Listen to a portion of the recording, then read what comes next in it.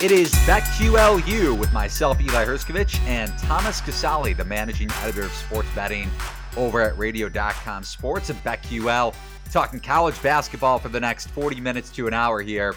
First ever college basketball betting podcast presented by BetQL, and BetQL helps sports bettors of all types, from the first-time bettors to hardcore, making more informed betting decisions using data and analytics. You could download the BetQL app in the Apple App Store or Google Play for free to find out more. And of course, the man, the myth, the legend of BetQL is Thomas Casale. What's going on, man? Doing pretty good. At least I'm doing better today than I was Sunday, that's for sure. Holy shit. Let's talk about that Michigan-Wisconsin game for a second, because we were both at Wisconsin. I think they got bet up to as a 1-point favorite right before tip. Up 14 in the first half. Michigan ends up winning that game by 8. You said it to me before the show started. If you told me that Wisconsin was up 14 at one point in the game late in the first half, you would have doubled down. No doubt about it. And, I've been betting for more years than you've been alive, Eli. 33 years I've been betting. And it's so weird because you learn a lot of things over the years. But like on Sunday, I had Wisconsin and Army. One team was up 14 at home and lost. Army was +7, tied at home, and lost by 9. And when you're hot, you never lose those games. But when you're cold, it's amazing how you can lose games like that. And boy, I was just sick Sunday losing those games. There's a difference between being on those games and losing and giving out like San Francisco and Villanova. Like those games we gave out on Saturday were just wrong. I mean, and there's nothing you can do about that. Sometimes you see a game wrong. But to be on Wisconsin up 14 against a team that's been out for a month, you think you got that easy, and somehow we lose it.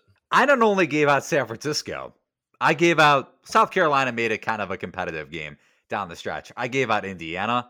They got smoked by around 20 points. And I gave out San Francisco. And I also said that if Gonzaga was to go down one time in non-conference, it would be to San Francisco. Drew Timme puts up like 30 in the first half, and San Fran has no shot. Gonzaga started the game on a 17-2 run. So that was a lot of fun. You mentioned Villanova. Let's talk about Monday night for a second, because East Tennessee State +1.5. They lose by the hook because their head coach called a timeout when one of the best three-point shooters was taking a three from the corner off a missed free throw. If they hit the three, which they did, and the head coach didn't call a timeout, East Tennessee State would have won the game. 2 seconds left. Chattanooga to get a shot off. Like you said, I would rather have the blowout loss than a game like that where I literally had the game and the coach took points off the board. Yeah, I mean, but listen, coaches in all sports have big egos. That's how they get there. But there's no bigger ego than the college basketball coach. What is he going to do in 1.8 seconds? Like, what master play is he going to draw up? I mean, these guys call 7 timeouts at the end of games so their guard can dribble for 10 seconds and then shoot, an off-balance three. I can't believe, like, I didn't see that. I wasn't watching live, but when you told me what happened, boy, what a way to end our week. But hey, new week. We're back, baby.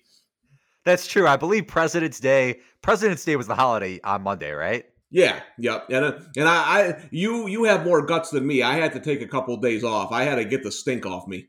I was close to taking a day off, but I was going to a doctor's appointment, and I threw up the book that I have on my phone, and I saw the line. I did some digging into the game earlier in the day, and it was still 1.5. So if it didn't move before tip, I was probably going to take it. I took it.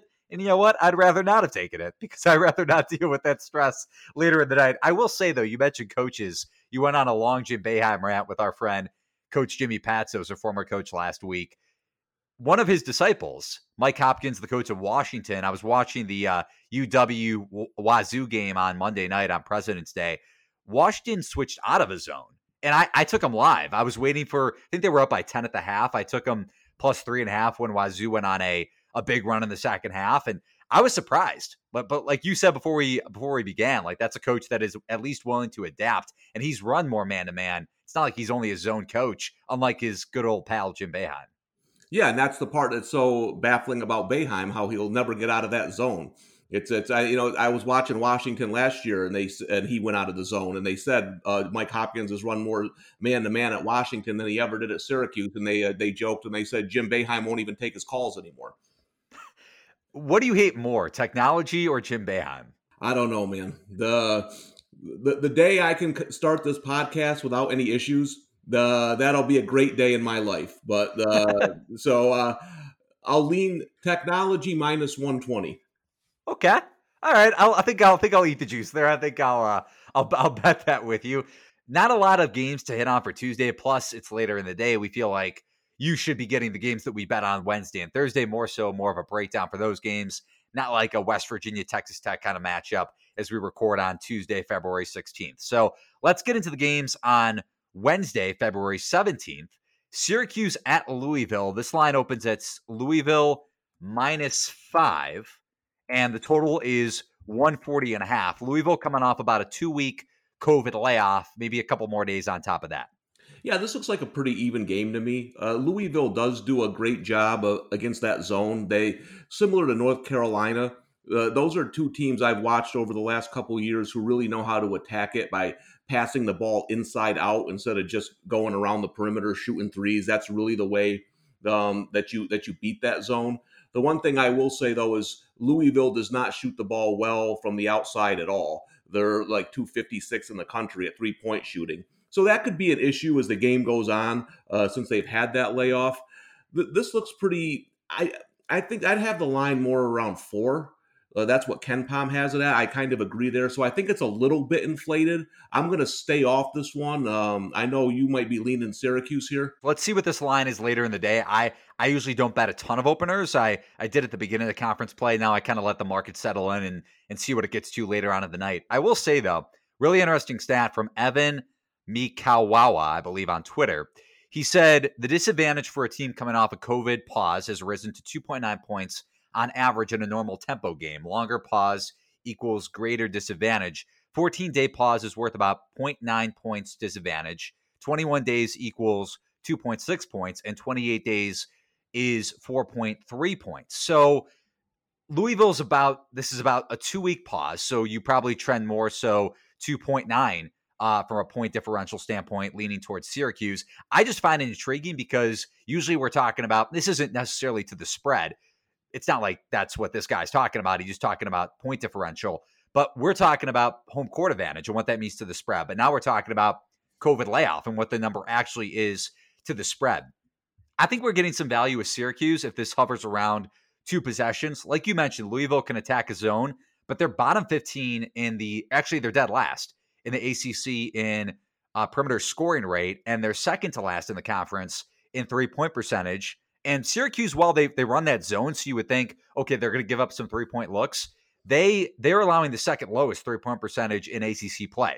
Now, they don't rebound well out of the zone. They're dead last in the ACC in rebounding percentage, defensive rebounding percentage. But Louisville does turn it over a little bit. They're in the bottom half of the league in turnover percentage, and Syracuse turns you over at the second highest rate. So not really a lot of offensive stats and offensive metrics to lean on, besides the fact I love Alan Griffin as a scorer for Syracuse. But I think Syracuse's defense, the zone matches up really well against the Louisville team that doesn't have a lot of shooters. Like, I know a lot of people love Carlik Jones, the Radford transfer, mid-major transfer for Louisville this year, but he can't shoot. David Johnson could shoot, but not like he shoots at a high sample size. So if Syracuse can turn them over and hold Louisville to a lower percentage from 3, I think their defense keeps this thing within a couple possessions. Yeah, I mean, I think the thing you got to be concerned about is Syracuse's performance on the road this year.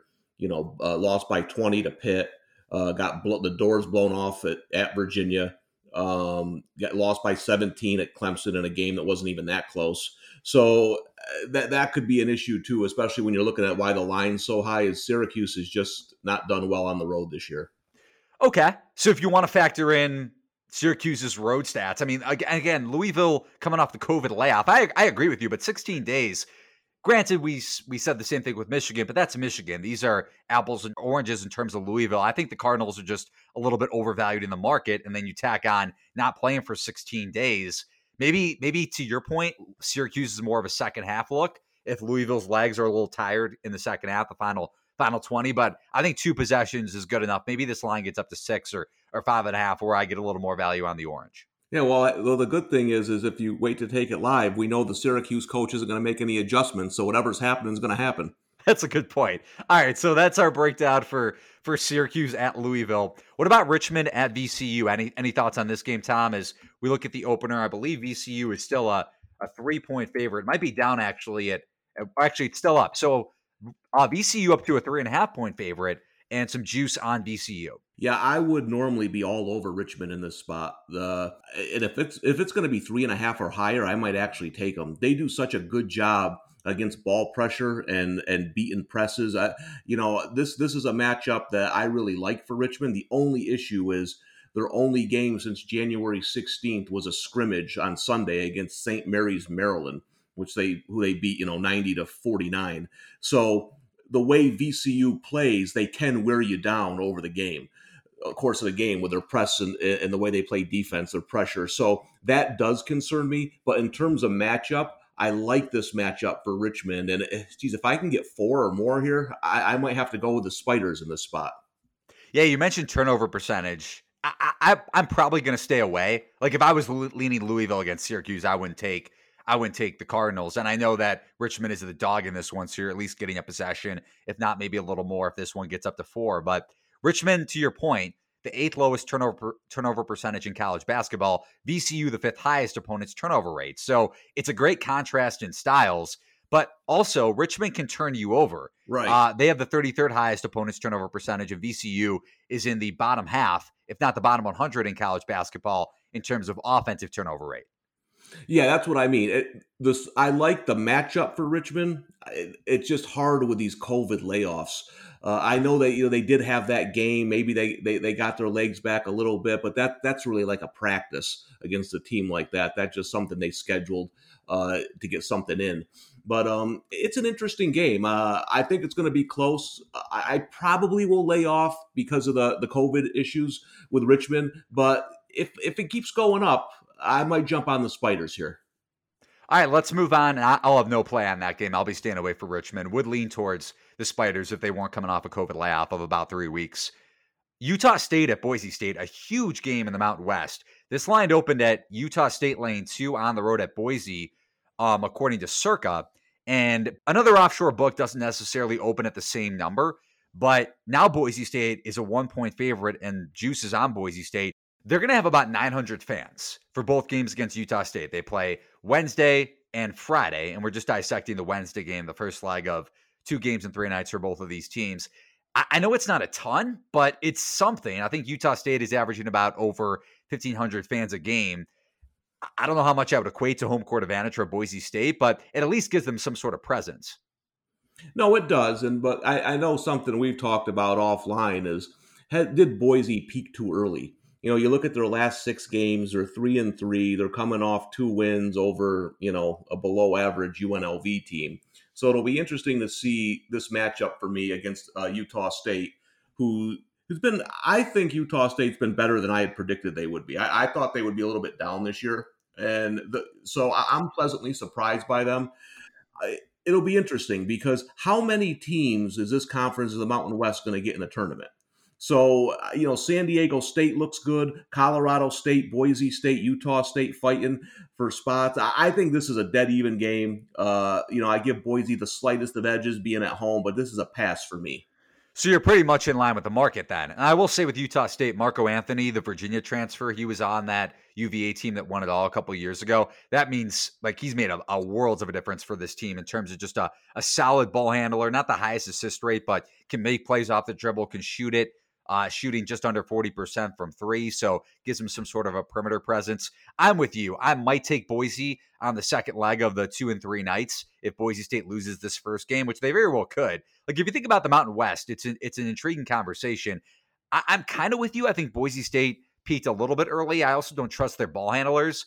Utah State is the second highest opponent's turnover rate in Mountain West play, and I know Boise is the lowest offensive turnover percentage, but Alston can be very loose with the ball. And when it comes down to the stretch running games, he usually has the ball in his hands. It's a little concerning. If Marcus Shaver isn't in foul trouble, that helps. But looking at the Mountain West standings, Utah State is 13-4 in conference, or they're projected to go 13-4 in conference on KenPom, 11-2 overall. Boise's 12-3. Colorado State looks like a tournament team, is 11-3. San Diego State, we'll talk to a bracketologist in a little bit. They're projected to be 12-4, one of the better teams actually the fourth worst record in the Mountain West, but still would be a tournament team. I think Boise gets into the dance, but man, they need to split and get at least one of these games from Utah State.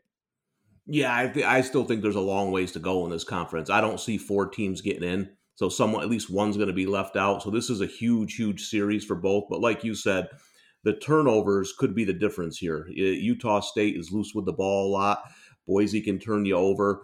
I think that's going to be the deciding factor here. If Utah State can control the ball and run their pace, then I think that they'll take at least 1 or 2 of these games at Boise.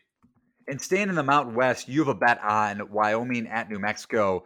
Wyoming laying 5.5, total of 139. Yeah, I don't have many plays this week. This is one of my plays. So one of the theories I like to do is if it's a really bad team coming off a long COVID rest. So I did this with Boston College and NC State a couple weeks ago. NC State's as saggy a team as you can find, right? But Boston College was coming off a month COVID layoff. They're not good to begin with. And NC State blew them out of the gym. I mean, New Mexico is one of the worst teams in college basketball this year.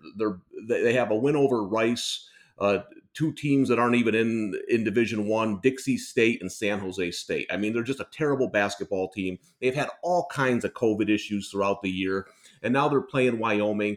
And similar to NC State, Wyoming's not a great basketball team by any means, but they have some nice wins on their resume. At Oregon State, they beat Nevada twice. So they're a decent team.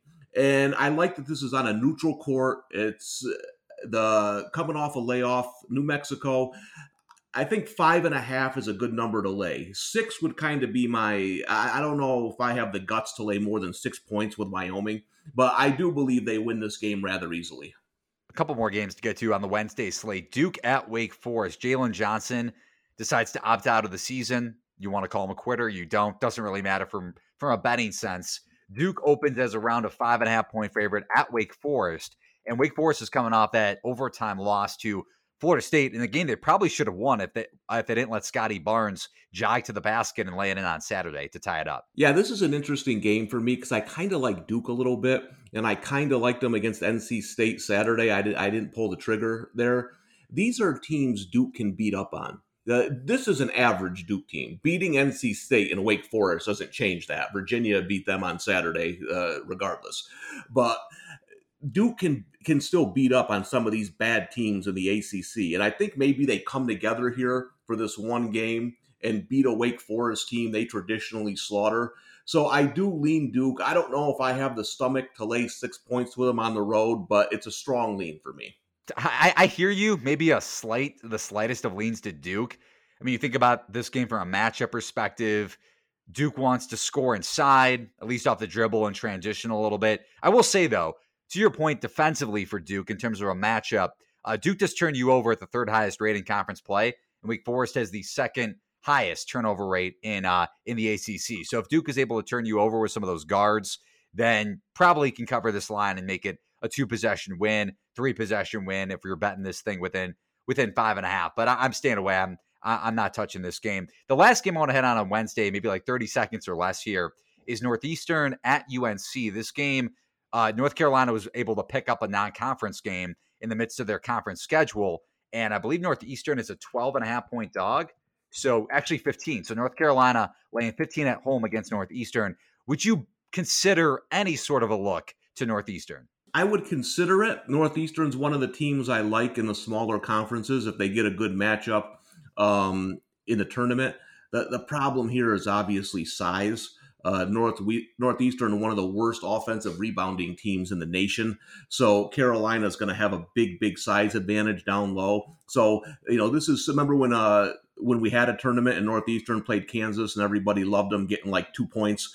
And the size advantage for Kansas was so mammoth in that game. So I kind of see that being an issue here too. I would lean Northeastern getting this many points because they can shoot the lights out, but it's a no play for me. You bring up that Northeastern team was so much fun. They won their conference tournament. Vucic was such a good shooter. I will say that line was around 4.5. And I know I get your point in terms of size, but you're getting 15, you're getting 5 possessions against a UNC team that is allowing the 2nd highest 3-point scoring rate in ACC play, which is consistent, even though this isn't a conference game. It's the stretch that they're in, and Northeastern is putting up the highest 3-point scoring rate in their conference. So maybe a look. Another look that I would consider is Kansas State against Kansas, getting around 4 possessions. Let's see what that line later on Tuesday night into Wednesday. We'll see what that number is. I'm considering K-State, but it's a look to Northeastern. We'll see if I end up betting it. I will say, though, that's a pretty big matchup advantage from 3 for Northeastern. Yeah, I mean, it should be a good game. I think Northeastern will stay. North Carolina is weird. I mentioned this about Clemson last week. Clemson and North Carolina are 2 teams I want to like. I can't get there on either of them. I expected Carolina to be a little bit better than they are right now this season. So there's just something that this isn't your normal Carolina team. There's just too many weaknesses on them for me to fall in love with them. We have 6 huge games to get to in college basketball, not just 6 random games to touch on here. Some monster games on the Thursday card. LSU and Ole Miss tips it off. We don't have a line for it being 2 days away from the game. But KenPom makes this line, LSU laying a point on the road at Ole Miss. I would think that line goes towards the Rebels a little bit, and this line closes at around a pick. But let's just say LSU -1 at Ole Miss, total of about 155 or 145. Any lean for this game, Tom? This is a game I'm just going to sit back and watch because I think these are 2 teams that could get on a little bit of a run here. Mississippi's already on one. They've won 4 in a row. LSU's won 2 in a row. They had an impressive win against Tennessee. The only thing that concerns me, though, is we mentioned this on Saturday's podcast. Tennessee struggles with athletic teams. LSU really hurt them with their athleticism and their ball movement. Those are just not good matchups for Tennessee. We have enough data on that now. So I want to see how they play in a tough game against Mississippi. Mississippi's playing really well. You had South Carolina on Saturday, and that was a hell of a spot to take the Gamecocks. And Ole Miss never trailed in that game. I mean, they got out to a nice lead there. Their defense is playing really well. So I lean Ole Miss, but I'm just going to sit back and watch this one. It should be a good one. Looking at this one from a matchup standpoint, LSU is one of the worst rebounding teams in the SEC, bottom half in both offensive and defensive rebounding rate. Ole Miss is in the upper half of both categories. And in terms of like matchups, the one area that I think LSU could expose Ole Miss if they're on from 3 is their perimeter shooting. So they're bottom half in the league in the SEC in 3-point percentage, but they're still a pretty good 3-point shooting team. Like that average might start to tick up here a little bit. Ole Miss doesn't necessarily have a great matchup in this game in terms of inside the arc, turning you over. Yeah, Ole Miss can turn you over, but LSU has the lowest turnover rate in conference. So I would say that 3-point percentage is something to look out for the Tigers if you're considering LSU. Ole Miss runs that 1-3-1 defense, and LSU shot really well in that first game. This is the second time these 2 teams have played at Ole Miss. And that first matchup in early January, LSU shot 38% from 3. Days hit a few of them. Wofford hit a couple. So if LSU is on from 3, like that's the biggest variable in this game. And I would stay away as well, especially because I think that average might start to tick up for the Tigers. Yeah, and one thing I'll mention quickly about Ole Miss is they're starting to get they're a lot better now than they were a month ago. So sometimes when teams improve like that, all their stats don't mesh with what they are right now. So that's why another reason why I want to watch this game, because like you said, they on paper, they struggle defending the 3. LSU had a good shooting game against them last time.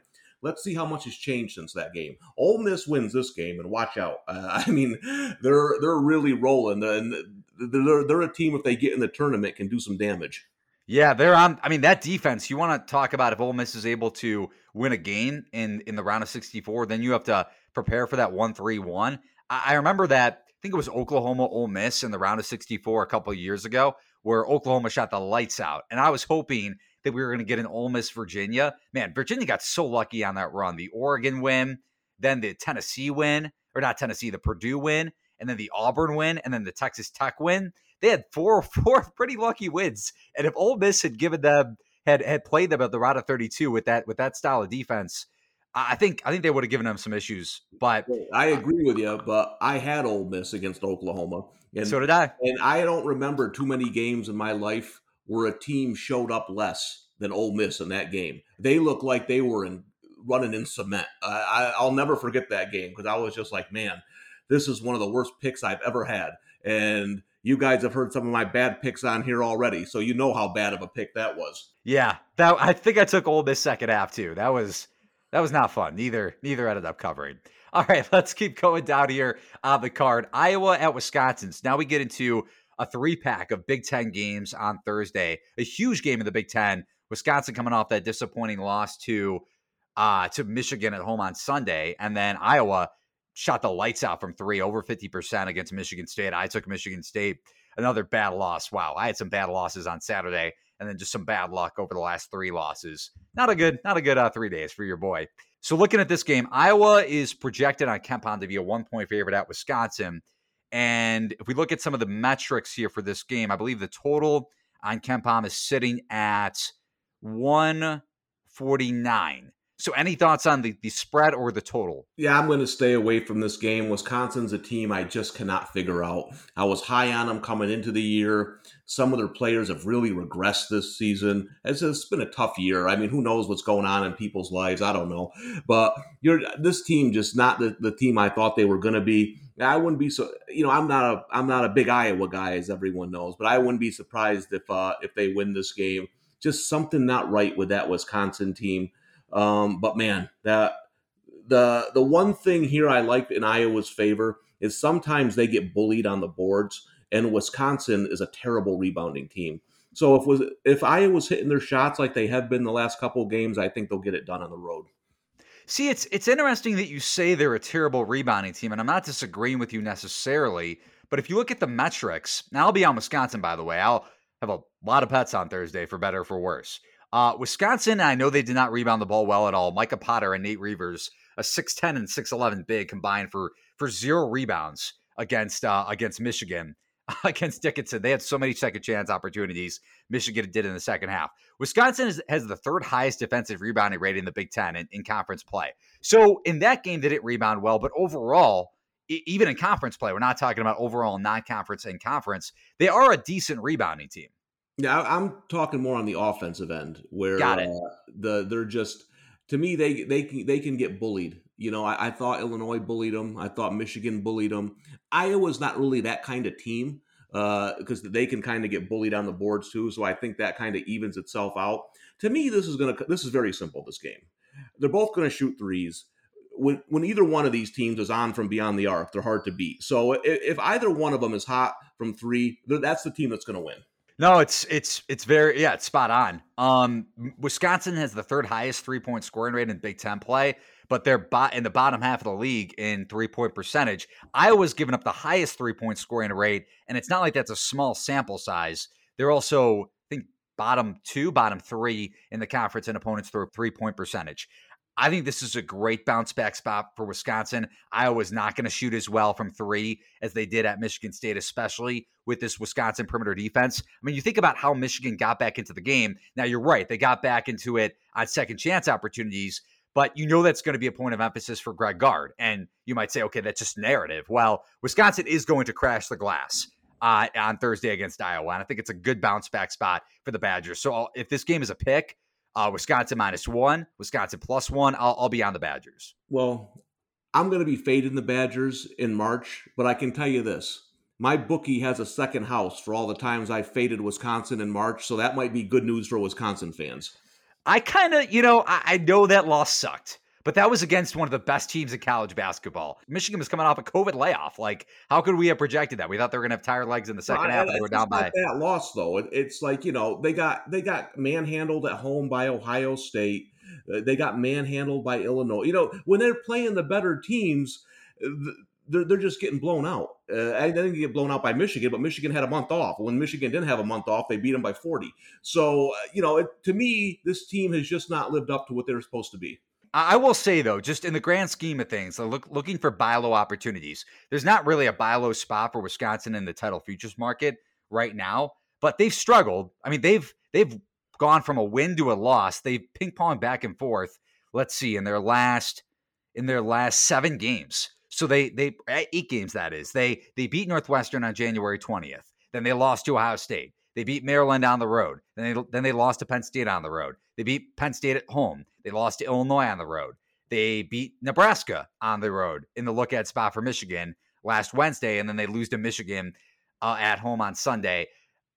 I hear you. Wisconsin has not lived up to the hype yet, but just in terms of like not a buy low opportunity in the futures market, but a buy low opportunity from game to game, I think you're kind of getting some value for a team that still has some promise. The guy who I was really impressed by against Michigan was Johnny Davis, their freshman. I know they came up lame down the stretch in terms of scoring, but he had some big shots in the second half. I think he could, if he starts to develop in the latter part of Big Ten play, continues to develop, that makes Wisconsin even more dangerous. Yeah, well, this is an elimination game for me because I don't like either team, and whatever team loses here, I'm betting against in the first round. You can guarantee.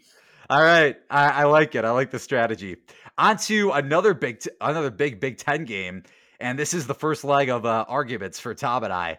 Is Ohio State at Penn State? KenPom makes the line Ohio State -4 with a total of 152. Yeah, I mean this one's all you. Yeah, I mean I guess if you fade Ohio State every game, sooner or later you're going to get them. But I understand. I just 4 points. Ohio State's a 1 seed. They're playing like a 1 seed. Are they playing like a 1 seed defensively? I don't know. They're beating the snot out of teams. That's, they beat your great Wisconsin team by 12 on the road. That's pretty good. They beat Illinois on the road. That's pretty good. They beat Iowa on the road. That's pretty good. They're playing great. And to me, so you're looking at them as a 1 seed, right? And Villanova, who I cannot comprehend as a 2 seed. Would never be 4 points. That line would be higher if they were playing a team like Penn State in the Big East on the road. So I don't think you're getting enough value to bet against Ohio State personally. They've shown that, that spread should be 6 or 7 in my opinion, and maybe it will be, but 4, that's not good enough for me. Penn State played really well at Ohio State. They were around 8-point dogs, and you're right, it's before the market adjusted. If Penn State plays that game now, they're on the road in Columbus, they're probably 10-point dogs. But Penn State didn't have Sam Sessoms in that game. Really good guard for them, really good scorer, pretty good shooter too. Penn State is coming off back-to-back losses at Michigan State. They lost to frickin' Nebraska, who I'm actually kind of high on. They're playing really good defense right now in the Big Ten. I don't think that was as awful as a loss as it might have seemed because of the spread. I think it's more of a product of Nebraska playing good basketball. I mean, they gave Illinois a run for their money on Friday, and I don't think that was a fluke. And on top of that, Ohio State, so it's back-to-back losses for Penn State. Ohio State has a huge game on the upcoming Sunday at Michigan, or at home against Michigan. That is like the Big Ten championship game if there is no Big Ten tournament, or even if there is a Big Ten tournament, because you never know with upsets in a conference tournament. That is a huge game for Ohio State. And I know what you're going to say. Like, why would Ohio State be looking ahead? They've won 6 in a row. They've beaten Penn State already. Penn State played really well in the second half in that game in Columbus. They were up in the second half. I don't see why Ohio State doesn't look ahead to the biggest game of their season in a couple days after the Penn State game.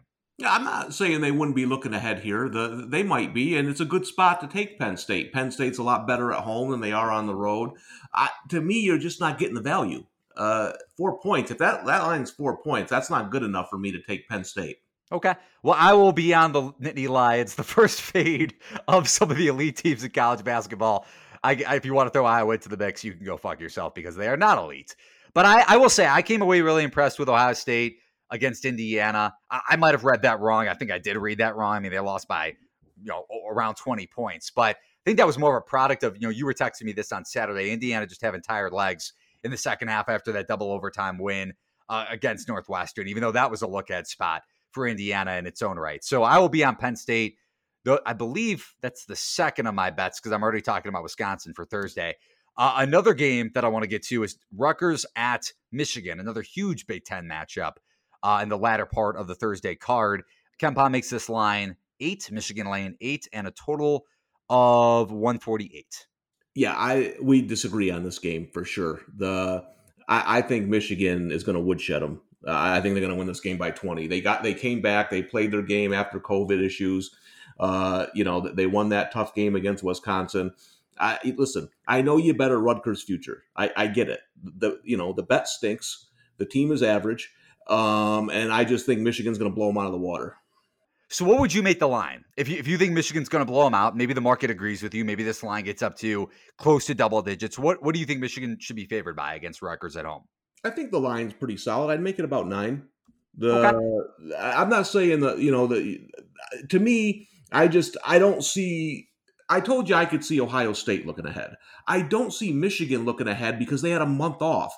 See, to me, looking ahead is when you're in the grind of the season and you're playing all the time, and then you see Ohio State on the horizon. But Michigan's only played one game in a month. What are they looking ahead to? To me, I don't see the spot. I don't think it's a great spot to go against Michigan at home.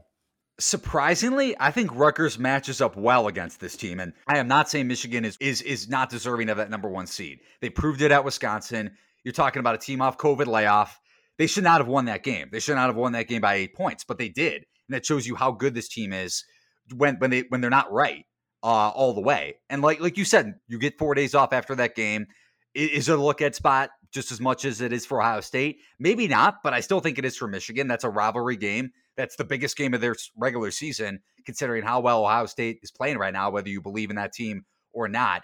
Michigan has a below average turnover rate, and I don't think that got exposed enough by Wisconsin, especially in the second half. I thought Wisconsin took their foot off the gas pedal personally in the second half, played not to lose on when they were just trying to run down the clock. I know that's their offense, but really not running crisp sets against Michigan in the second half on Sunday.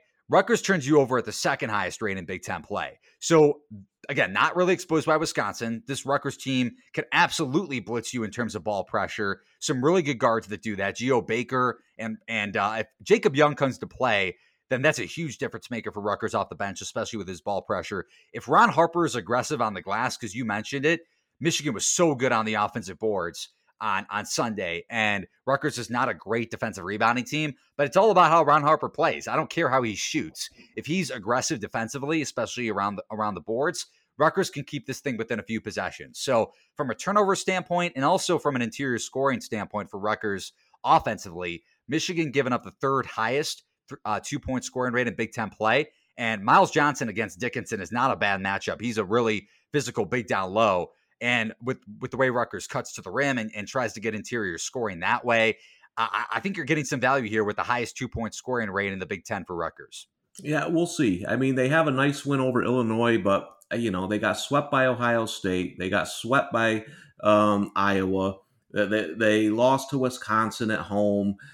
I don't know. It just doesn't seem like a great spot for me, but we'll see. I'm not gonna play the game at 9-10 points too much for me, but I do see Michigan winning this game easily. And I know you were making fun of my Rutgers future. I do want to say with this team long term, they're still pretty high up in the futures market in terms of a long shot. If you can get a big number on Rutgers, like the 3-point percentage was going to dip. Ron Harper was shooting like 45% from three. Now it feels like he's shooting negative 50% from three of late. They have a lot of shot creators, a lot of shot makers. They're really physical down low with now Omar Rui healthy and Miles Johnson. Dude, Geo Baker, was one of the best isolation guards in college basketball. I'm still kind of bullish on Steve Pikiell's team in March. To do what? To win a game? To make a run, maybe Sweet 16, maybe get to the second weekend. Let's say Rutgers gets in the tournament, which I don't even think is a guarantee at this point. But let's say they get in the tournament. Whoever they play in round one, I will bet you on the air that they lose. Okay. All right, so we're not doing the Iowa fade. We're doing the Rutgers fade. I'm just sick and tired of you talking about Rutgers, so I'm gonna make it worth my while. Okay, have fun with that. On to a couple more games to get to on Thursday. The Texas-Oklahoma game was supposed to be tomorrow, as in Wednesday. It got postponed until Thursday. KenPom makes this line Oklahoma by 2. The market actually opened up as a pick for Texas, and the total at 140. Would you go with the Red Hot Sooners, or would you take the Longhorns? I'm going to stay away, and here's why. To me, this is another one of those Big 12 games that's tied with a minute to go. I do think it's a pretty good spot for Texas. Oklahoma is a team I think I'm higher on than you are. I really like the makeup of this team. I like West Virginia, too. Thought that was the best game I watched all year. But that's the problem with these Big 12 games, is these teams are all kind of in that same mix. They're all good. And when they play, there's these close games that are down to the wire. I see this being the same way. I give Texas a small lean, but I feel like it's going to be a close one the entire way. Looking at some of the metrics here for Texas, and in that last game, by the way, Oklahoma won at Texas. They were completely healthy. They had Reeves for that game. Texas did not have Courtney Ramey. They did not have Jericho Sims. Sims is one of the better rebounding bigs in the Big 12 and in college basketball. Texas has the best defensive rebounding rate in Big 12 play. Oklahoma really struggles on the offensive glass. So it's not like you're going up against a West Virginia like it was on Saturday, where the Mountaineers do struggle to clean up and limit second chance opportunities. Texas also is the second highest 3-point scoring rate in the Big 12, and Oklahoma has given up the fourth highest. So maybe you say that Oklahoma number is going to continue to regress positively like it did against West Virginia on Saturday, but I think Texas is kind of getting right. I think you brought this up on this podcast or in past podcasts. You're kind of high on Texas. I think Texas got through the worst part of their schedule where they lost 4 or 5 to Texas Tech. They beat Kansas State. Then they lost to Oklahoma. So this is a revenge spot for Texas. Then to Baylor, and then to Oklahoma State in double overtime. Now you're getting like 5 days off in between games, and Oklahoma is still going to be coming out that double overtime win over West Virginia, where they might have tired legs in the second half of this game, even though they're getting a couple extra or an extra day of rest. Yeah, I am high on Texas. I'm high on Oklahoma and West Virginia. Let's put it this way. If the Big 12 has a bad tournament, Tom's going to have a rough tournament. Because I really like all three of those teams. And like you said, they have strengths and weaknesses. Oklahoma's is you can, even though you said West Virginia doesn't clean up all the time, I thought they kind of dominated, especially in crucial moments down low, rebounding the ball against them. So that is where Oklahoma can have some trouble. To me, it just looks like an even game. Some of the weaknesses match up with strengths. They played a 1-point game last time. See another close one here. Well, that's the problem. Just to go to West Virginia for a second, West Virginia, one of the best offensive rebounding teams in college basketball. That's why Derek Culver got a second chance opportunity against Oklahoma, and he should have put that one in. But we're getting a good spot because of it, and they're in the bottom half of the league in defensive rebounding rate. I think we've got a great spot because Oklahoma was able to pull that one off at the buzzer on Saturday. No, I don't disagree. I like the spot for Texas. Okay.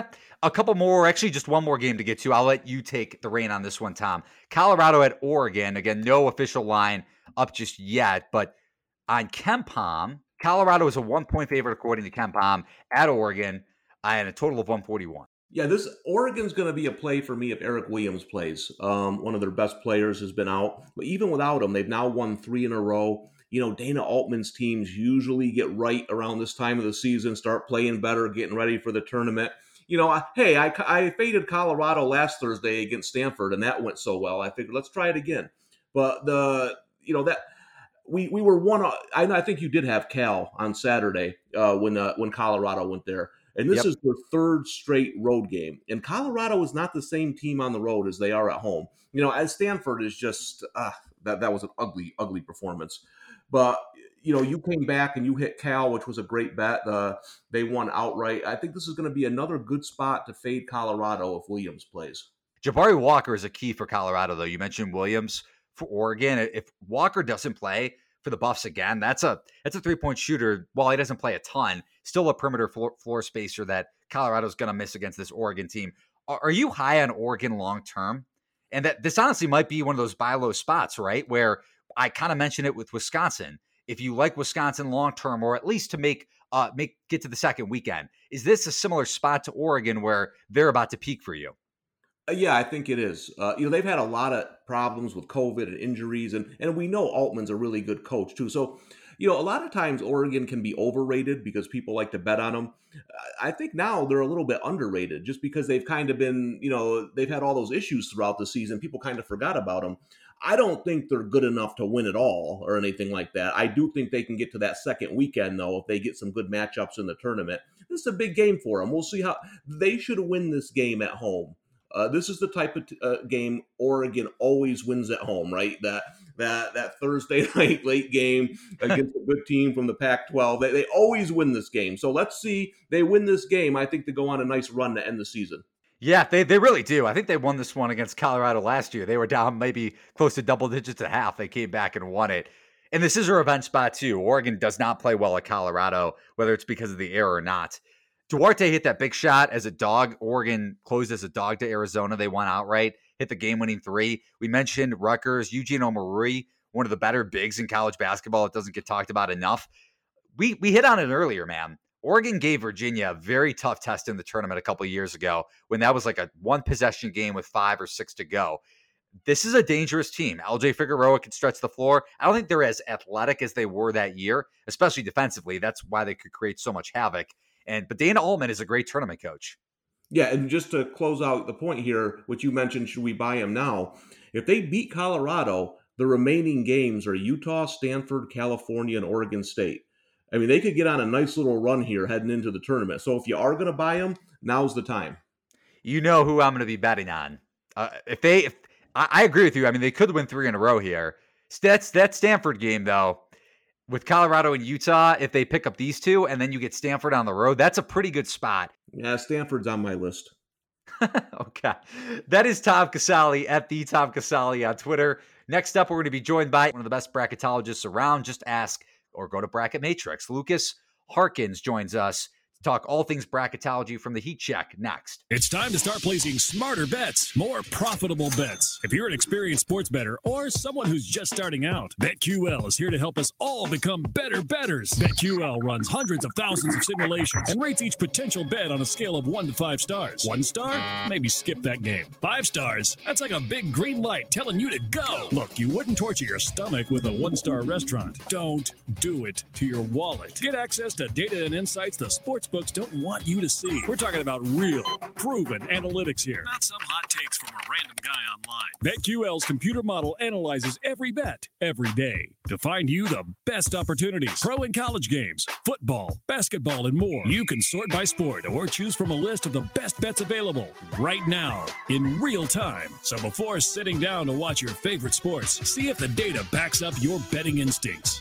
Bet smarter and beat the books with BetQL. Download the BetQL app or visit BetQL.com today. Now it's time to bring in a bracketologist. And even though he's not the Joe Lunardi of college basketball in terms of in the college basketball space, he is one of the best bracketologists out there. Just ask and go to Bracket Matrix. Top 10 in terms of bracketology accuracy. His name is Lucas Harkins. You can follow him on Twitter at Hardwire Sports, covering bracketology for Heat Check, heatcheckcbb.com. What's going on today, Lucas? Not much. Just excited to talk some college hoops. No doubt. So before we get going and ask you about specifics about your bracket, your latest bracket came out earlier today on Tuesday, February 16th. Explain to us your process with making a bracket. So I think really it comes down to looking at what's happened in the past years and what the committee really respects and what they value in their bracket. And for the most part, that's changed over the years. And this year is perhaps even more challenging than others with how they're going to approach teams that are coming off pause, missing players. That kind of stuff. But the process isn't as difficult as it really seems to be. So for me, I bring up a Google sheet. I rescrub. So I look at every team as a fresh slate every time I do a bracket. So that's either every Friday or now that we're later in the season, every Tuesday and Friday. And I just go through straight from net rankings so I don't forget anybody on accident. And I just go compare resume to resume and then put them into chunks. And build it out from there. And this season, I think what we learned from the bracket preview on Saturday, because this is probably the most specific I've looked at teams than earlier in the year, is to really value how teams are doing against those top tier wins this year. So in the past, I've given a little bit more credit to quadrant 2 wins than I have this season.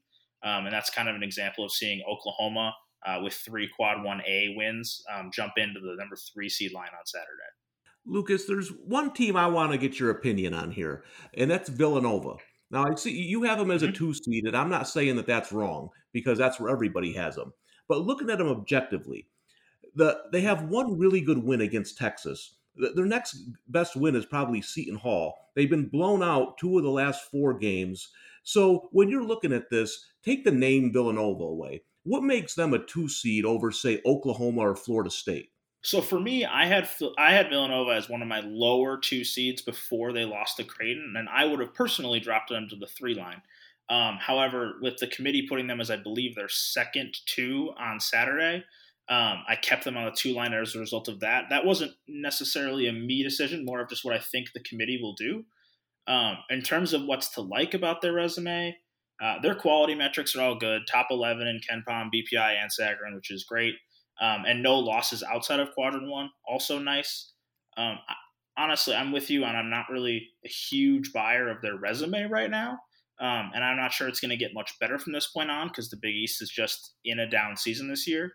But as long as their metrics are good and their overall record's 13-3 is fantastic, they'll stay in that top 4 somewhere.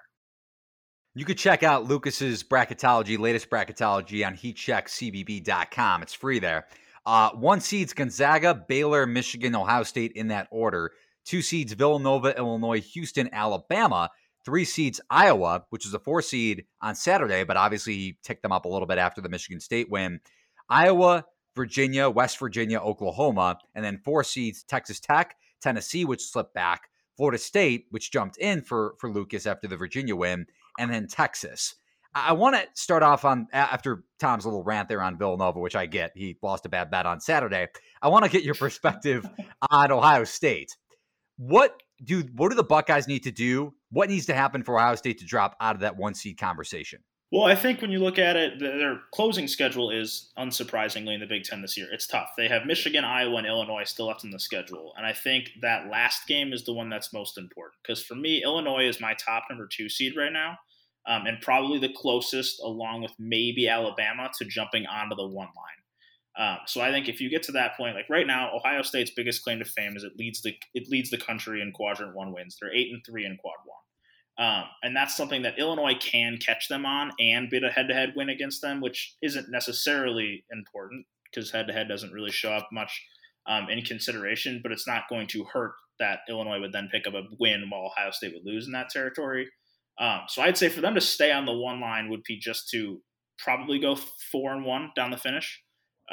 That's Penn State, Michigan State, Iowa, and Illinois, if I'm looking at it correctly. And I think as long as they get 4 of those wins, 3 of which over top 50 teams, considering Penn State, despite being well under 500, is still a top 50 team, I think they'll stay on the 1 line. Lucas, we all know how good the Zags are and Baylor. I mean, they're clearly the top 2 teams right now. Michigan, you could probably put in there too. But in terms of the betting market, let's say I wanted to take a team a little bit further down the trough. Is there one you think represents some value, maybe 3, 4, 5 seed? It's a good question. One team that kind of stands out to me is Creighton. They were a team that came into the year top 10, top 15.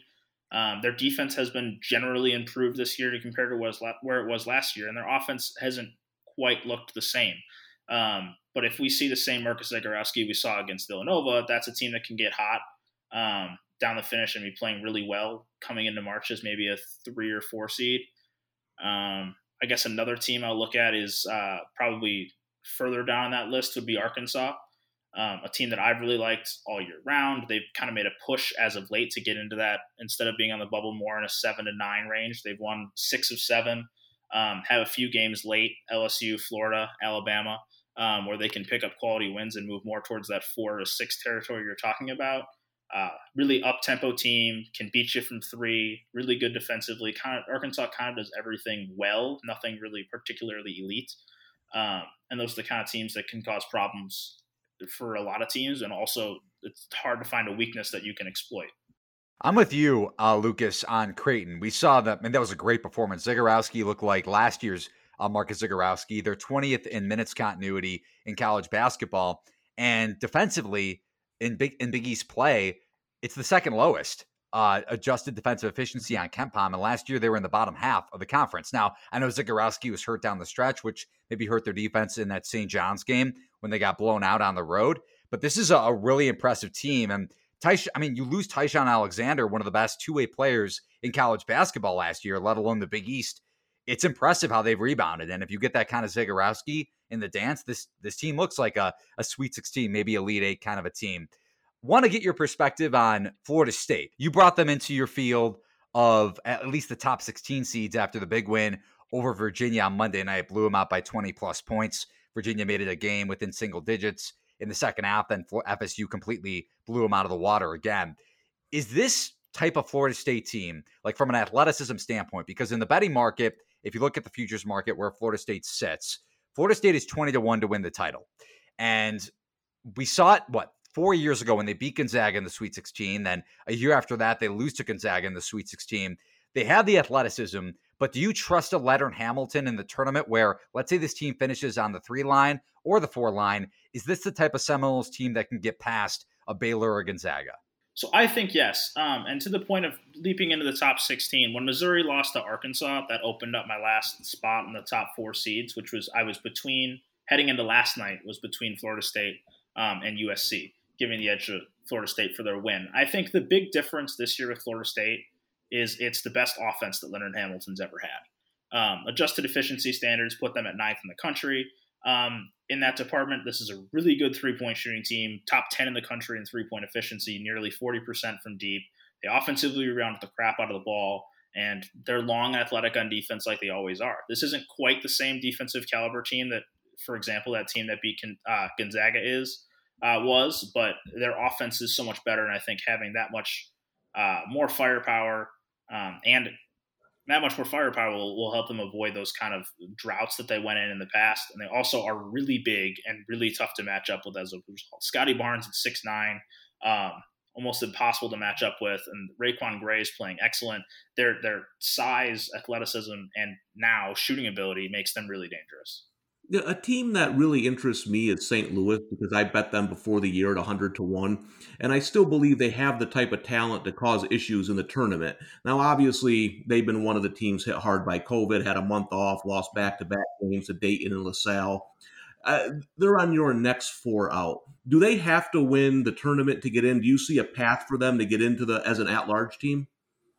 I do. I do see a path for an at-large, partially because they're still recovering from those back-to-back COVID losses that you mentioned.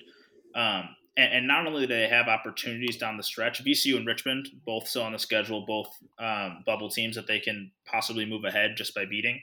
They're at that point where I think they'll get towards closer to the cut line. And once they get closer to the cut line, I'll think more about giving them a boost for 2 losses coming after not playing for a month. So I think their problem for a while was just not having the number of wins, and now after a 3-game winning streak, they're back up to 10-3 and getting closer to in stronger consideration than they were a bit ago. Their metrics are still really strong. Their resume metrics, KPI and a strength of record, aren't quite there yet, but that will change if they're able to pick up those wins over aforementioned VCU and Richmond. Tom brought up St. Louis. Teams on the outside looking in. The next 4 out. Colorado State is also in the mix from the Mountain West. And then St. John's and Syracuse. And everyone always thinks, well, Syracuse is going to get in. They're going to be a 10 seed like they were on that run to the Final Four when they beat Virginia. What do those 3 teams need to do to make or to get into the tournament? Because they all have tournament upside if they get in. Yes. With regard to Colorado State, they're one of the many bubble teams in the Mountain West right now. I think the only team that I feel comfortable definitely being in the field if it started today would be San Diego State. Colorado State, I believe, just had a postponement of their Nevada matchups like an hour ago, and those would have helped. Not going to lie, I think beating Nevada is not a bad win, not an insignificant win this season if they were able to do so. Colorado State is in decent shape. Their problem is they haven't really boosted their quality metrics all that much this year. They averaged 69 across BPI, KenPom, and Sagarin, and that kind of puts them behind the 8 ball compared to other bubble teams. I think their problem is they just need to. Right now, I think they only have 2 more scheduled regular season games on the calendar, and I think being able to get that Nevada series, if I'm remembering that correctly, back on track would help. With regards to Syracuse, their problem is just a complete lack of quality wins. They're 0-4 in Quadrant 1, and I just can't imagine, even with top 50 metrics in BPI and Sagarin, them getting into the field with only 1 Quadrant 1 win. So I think that they just need to pick up more quality down the stretch, which is surprisingly harder than it would normally be in the ACC, which you've really only considered 2 teams to be in that top 20 this year. And neither of those are on their schedule moving forward. So I think that they need to be able to find a way to pick up at least 1, probably 2 Quad 1 wins without suffering another loss. They have a lot of work to do, and I would say the same about St. John's, just from a different standpoint. St. John's' metrics are all below where you would put a normal bubble team, but they have a pair of really good wins, including that one over Villanova, and that's their big selling point right now is they have to push on quality wins, but their metrics are what's the problem right now, which there are games where they can pick those up. I mean, DePaul, no offense to DePaul, is a team that you can really bolster your metrics against this year. And that's a big win that's a big game coming up for St. John's at home. Please offend DePaul all you want, Lucas. Lucas, looking at some of your 13 and 14 seeds, I mean, now you're speaking my language. Teams I really like here: Abilene Christian, Wright State, Colgate. in those lower conferences, everyone loves to pick an upset, and I know we have to wait for matchups, but is there one team there you feel like has the ingredients to be a problem in the first round? I wrote about this last week, and I think that team is Belmont, not just because of their record, but I think Casey Alexander's got what Rich Bird was doing, and he's perfected it even this year.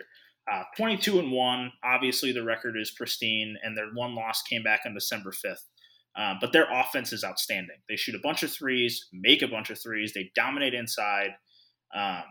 They move the ball extremely well. Their offense is the type of thing that can compete with just about any defense that's thrown at them. I know that they haven't played a tough competition this year, but there's a reason why my metrics are opponent adjusted. And their offense is clearly fantastic. And sometimes that's all you need in one game for an upset is to get hot on offense and particularly get hot up from three. And they're both a team that ranks top 60 in 3-point percentage and 3-point attempt rate. So if they get hot, I think that they can beat any one of those 3 through 6 seeds. Last question from me, Lucas. Loyola Chicago. You have them as a number 8 seed in Gonzaga's bracket going up against San Diego State. I got to say, I would love to get a Loyola Chicago, San Diego State, either one of those teams matched up against Gonzaga. And I know Tom is probably yelling at me in his head for saying to fade Gonzaga against one of those teams, but that'd be a pretty fun matchup, either of them. I will say with those defenses, does Loyola Chicago have the ingredients to not only make a Final Four like they did 3 years ago? I think this team is better than it was 3 years ago. Krutwig is like Nikola Jokic on the floor, a college version of Jokic right now in the Missouri Valley. Does this team have a legitimate shot in betting their futures? I know you're not a bettor per se, but if you were to take a long shot on a mid-major team or any team.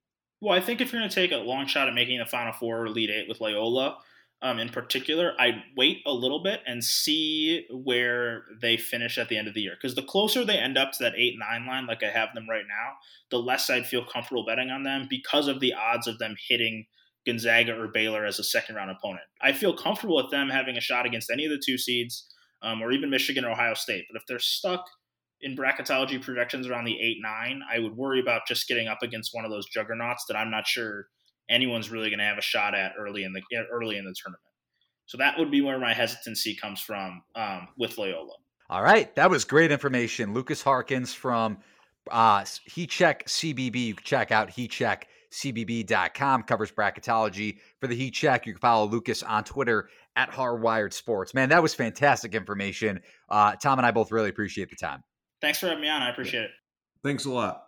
So, Tom, remember how you said I need to allocate more than 30 minutes of time for this podcast? We've been recording. We've been on Zencastr, which is how we record our podcasts, for about an hour and a half. Your thoughts? When we get on, I take the over. If Coach Patsos is on with us, it's max bet over. Yeah, I think next time Patsos is out with us, we're looking at 2 hours. But a phenomenal podcast. Hope you all enjoyed it. A full breakdown of the Wednesday and Thursday card. One quick thing I want to say about Dayton St. Louis on Friday. If Dayton beats Rhode Island today, and I have them +3 on Tuesday, February 16th, if they cover today and win outright, I will be on St. Louis on Friday. If it's within a possession, I'll be on the Billikens. No, I agree, and I would tune in Saturday because I got a Patriot League pick. If the game's played, I'll be wearing a hat. Let's put it that way. All right, so our next podcast is up live on Saturday on Twitter and Facebook. Thanks to everybody that checked out the podcast today. Big thanks to Lucas Harkins from HeatCheck joining us to talk all things bracketology. For Tom Casale, you can follow him on Twitter at @TheTomCasale. Myself, my Twitter handle is @Eli Herskovich. Thanks for checking out another edition of BetQLU.